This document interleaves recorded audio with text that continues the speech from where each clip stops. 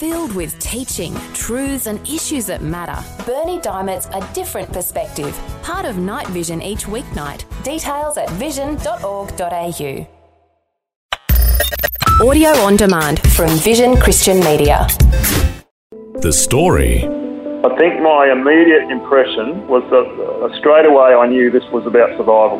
I think I gave up immediately any hope in regard to all those stories that I'd been told through my childhood about how great this was going to be and how I was going to have this fantastic experience. That all went out the window pretty much immediately, and I just focused purely on how can I survive this situation. G'day, I'm Jimmy Colfax. Welcome to The Story.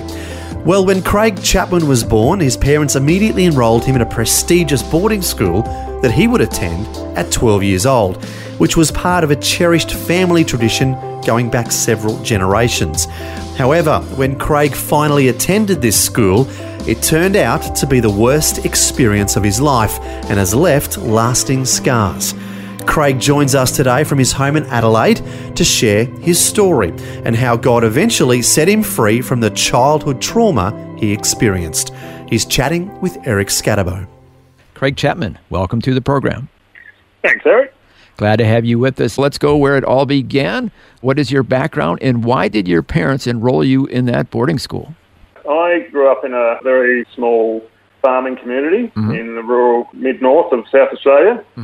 And going to boarding school was a long family tradition on both sides of my family, and it was something that I was aware of all my life, right through childhood. I'd always been told stories, particularly by my mum, about how I was going to go to this wonderful school. Yeah. Apparently they enrolled me at first, so it was always the plan that I would go to this place.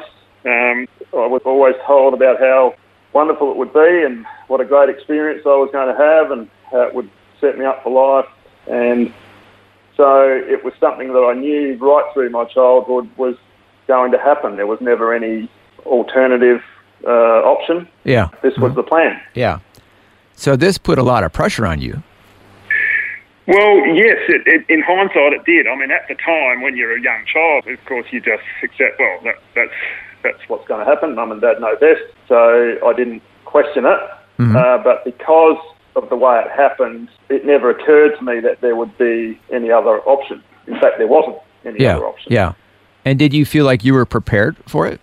No. I felt that I was prepared for the idea, but I don't feel that I was prepared for the actual circumstance of moving from my home environment to this foreign place. Yeah. So let me see if I have this right. So you come from this small town. Not even a town, just a farming community, really. Oh, not even a small town.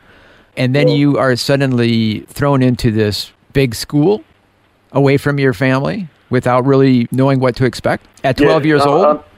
The primary school that I attended was quite possibly one of, if not the smallest in the state.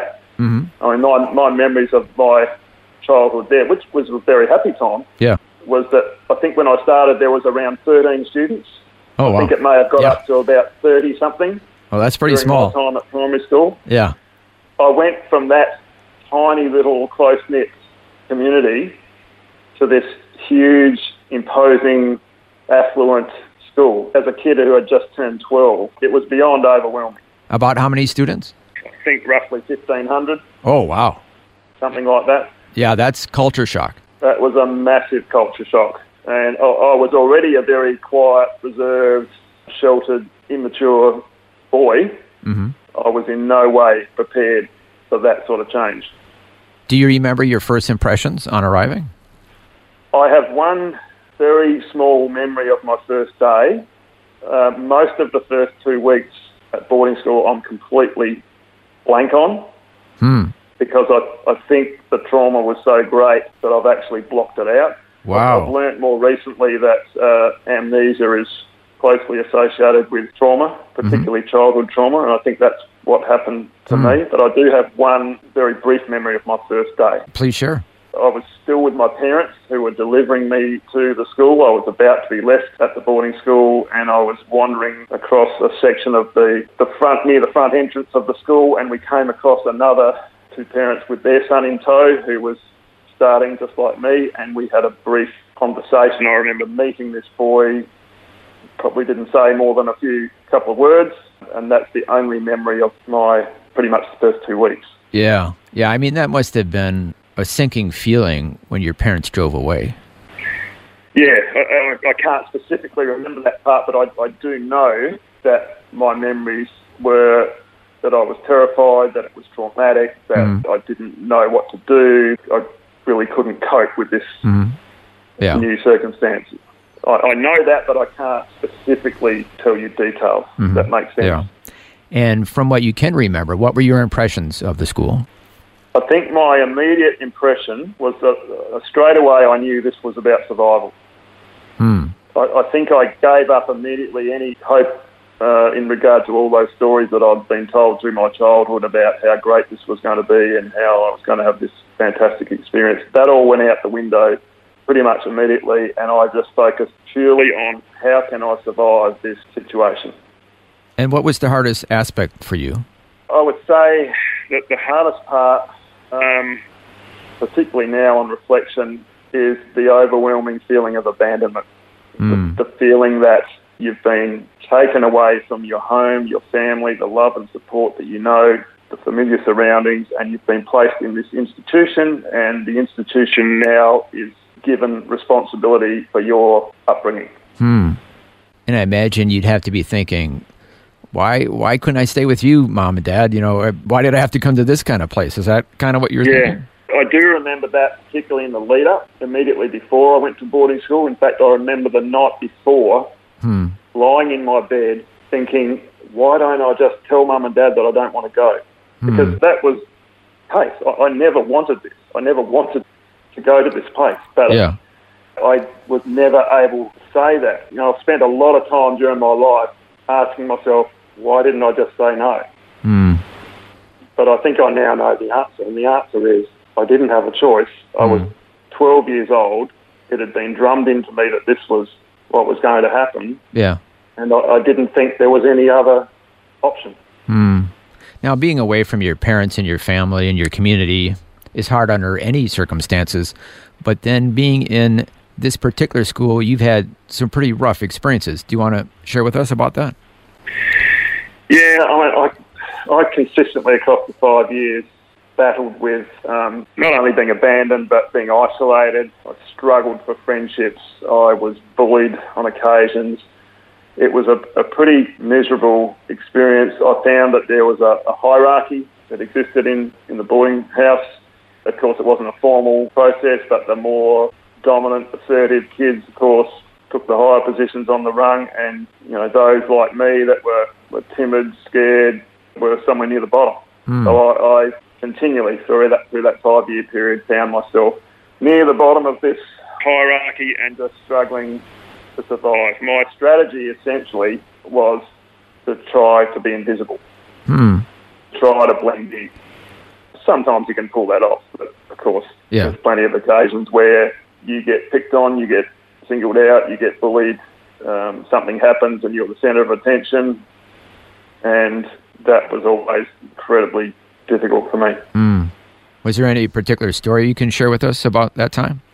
The most probably dramatic memory that I have, and the thing that I've probably replayed the most in my mind over 4 decades or so, was in relation to an incident that took place in 1976 in my first year. I was in year 8 at the border, and it was an event where a group of us from the boarding house were taken to the 1976 SANFL Grand Final, which was the local football Grand Final. This was before the AFL.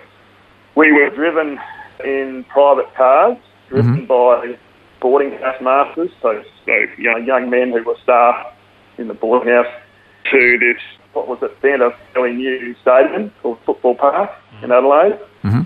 It was a huge, imposing stadium surrounded by sort of barren, open land, which was used for car parking. My recollection is that there was something like 50,000 people at this game, so it was a massive, massive crowd. And on the way, I was in the back seat of a car being driven by this young man, young housemaster, and he seemed to suddenly remember that I was supposed to be in another vehicle. It was something to do with the ticketing arrangements. Obviously, when we got to the ground, we were going to be sitting in, allocated seats. Mm-hmm. And I was supposed to be in another group, and his implication was that it was somehow my fault, that I should have known that I was in another car. Mm. He seemed to overlook the fact that I was a scared, witless 12-year-old kid who was just doing what he was told. Yeah. So there I am in the back seat of this car, suddenly thinking, oh no, how am I going to find this other group in this huge crowd? Yeah. So we drive into this car parking area. There are thousands of people parking and jumping out of their cars and pouring into this stadium. And he pulled up next to, or as close as he could get to a particular gate, and ordered me to get out of the car and go and find this other group. Oh, wow. And everything within me was screaming internally not to get out of the car. But of course, I couldn't say that. Yeah. I was a powerless kid. So, against all my instincts, I got out of the car and he drove off. Oh, my goodness. Talk about fear of abandonment. I was terrified. Yeah. No idea what to do. I somehow found my way into this stadium amongst this massive crowd, and it sort of vaguely pointed me to where they were supposed to be. I started searching up and down aisles. Were you panicking at the time? Completely panicking, terrified. Yeah, I can imagine. It was like looking for a needle in a haystack. Yeah. In a haystack. I had absolutely no hope of finding it. I found out later I wasn't even in the right part of the stadium. Oh, my goodness. What happened?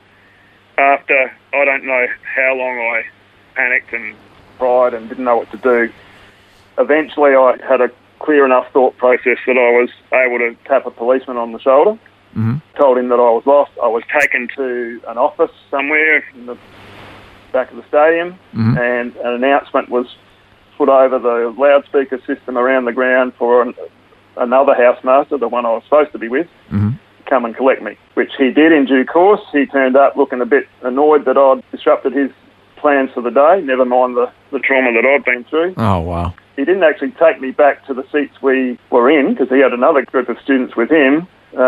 He found what he thought were some better seats, and we sat there, and he barely talked to me. He watched the game. I just sat there with my trauma. I don't recall anything about the rest of the day. Eventually, following that, we arrived back at school, back at the boarding house, and the whole incident was just completely ignored.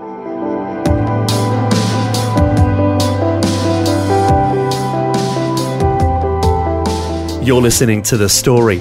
Today, Eric Scatterbo is chatting with Craig Chapman, who's sharing about the trauma he experienced when he was sent off to boarding school when he was just 12 years old. What we're hearing today is an example of what counsellors call abandonment issues. This sometimes occurs when a child is taken out of the security of a loving, caring family home and forced into a depersonalised institutional environment where rules and regulations take priority over personal care. This loss of family home life can lead to deep emotional scars and feelings of grief, which often go unrecognised or unacknowledged. As we'll continue to hear, this was definitely the case for Craig Chapman. We'll hear more of his story when we return. If this program has highlighted something you'd like prayer for, we'd love to pray for you. Call 1-800-PRAY-FOR-ME. That's 1-800-772-936. It's a free call. Or text 0401 132 888. Hi, I'm Jimmy Colfax, and this is The Story. Today, Eric Scatterbo is chatting with Craig Chapman, who's sharing about the trauma he experienced when he was sent off to boarding school at 12 years old. Unbeknownst to Craig at the time, but inside, he was grieving the loss of his small hometown and the care of his family. But as we'll hear, there was a lot more emotional turmoil going on inside of him that he only came to fully recognise years later. As we heard before the break, he was left at a large stadium during a school outing to a footy game, and the housemasters were not sympathetic to getting him lost. Not exactly oozing with compassion there. Well, no compassion.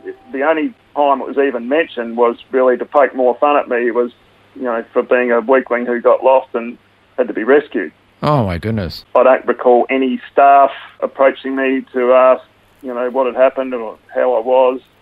Certainly none of the students cared other than to, give me more grief about it. So I was left, and this was a fairly common theme while at boarding school, I was left to my own devices as far as how to deal with this. Yeah. And so I did what I habitually did, was to try and bury it, try and ignore it. Yeah. And 40 years later, I realised how damaging that incident had been. Yeah, so let's talk about what was going on inside of you, understandably, after everything you went through. I mean, here your parents told you this was such an honor, and now you're finding it as a terrible experience. Did you feel guilty? Yes, I think I developed as a kid and continued through adulthood to believe that it was my fault, that it was my failure, that I was too weak or that I couldn't cope, or, it was my fault that I wasn't measuring up to the standards that previous generations had set. That's how I felt about it. Yeah. So in addition to the trauma of just being away from your family and being in this kind of cold school where trying to follow all these rules and everything, you're also kind of blaming yourself and beating yourself up, thinking you're a failure. So that's all contributing to this trauma. Let's talk about when you finally went home. Did everything improve once you got back to your home community? No. My fear throughout those 5 years, which had been sort of proved correct on occasions when I'd gone home for a weekend or a holiday period or whatever, was that I was going to really struggle to reintegrate back into my home community.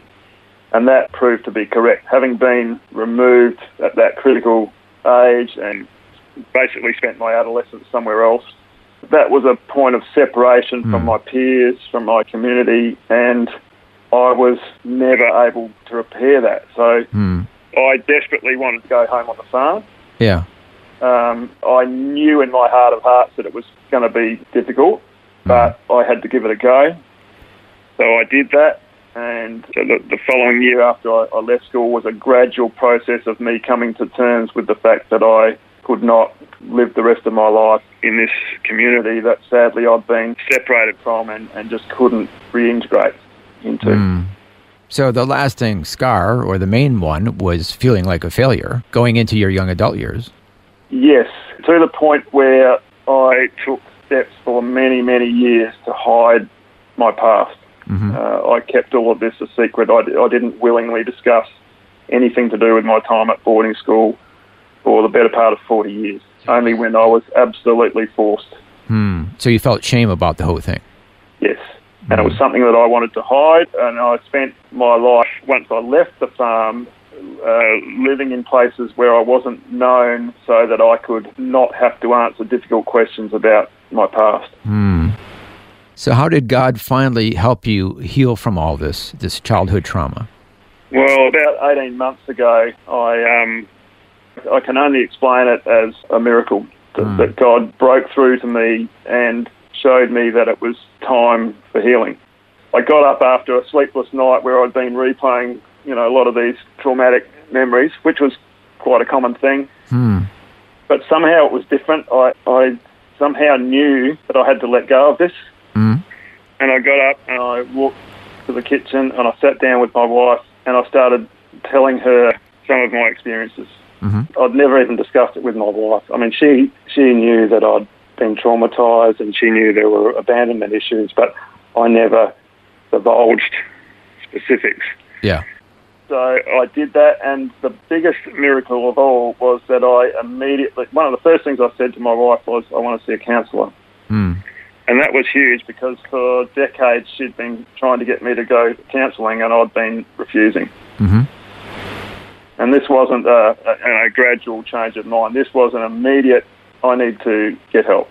And I can only attribute that to the work of the Spirit of God, just healing me and initiating that. So that was how it started, and over the next few months that process continued. And had faith been a part of your life up to this point? Yes, I had been brought up in a Christian home, a church-going home.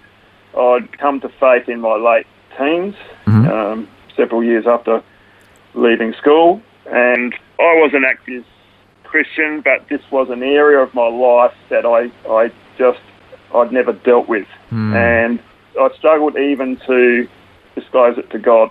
Not that he didn't know about it, of course, but it was such a shameful, difficult, traumatic thing that I didn't even know how to bring it to God until I had that breakthrough. Tell us about the epiphany you had talking to the counselor.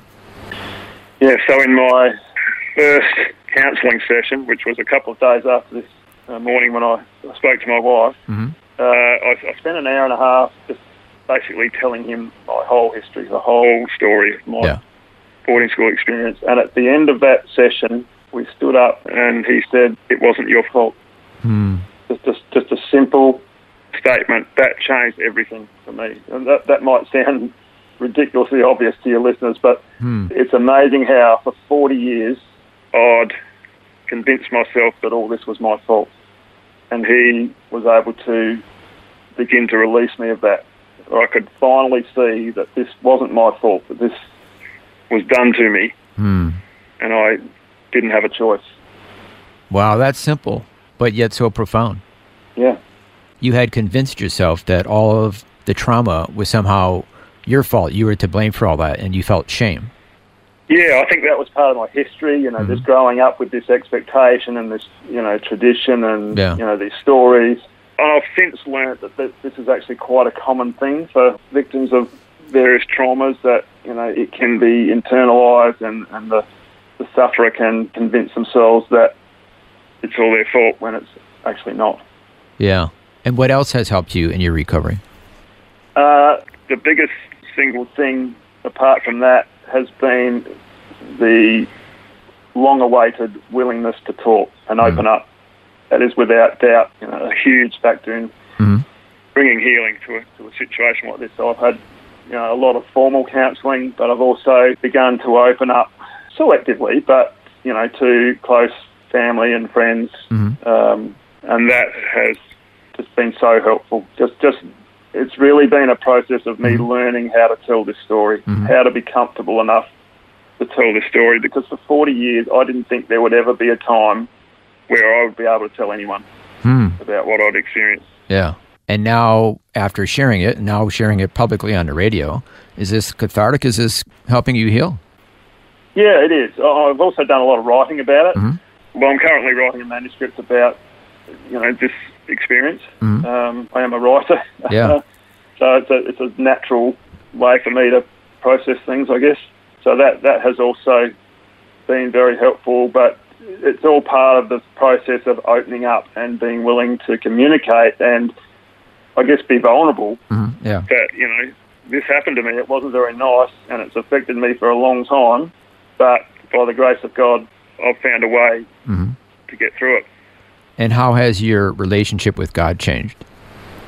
I think I can see now how God was with me through this experience. I mean, I didn't, I suppose, ever doubt that he was, but I can see now that he led me to this point of healing. I mean, I'm sure God was calling to me for years, that it was time, that I needed to heal from this. But I guess in the end it was maybe a step of obedience to actually trust him enough to say, I need to open up about this and give the Spirit of God the opportunity to work in my life and provide this healing.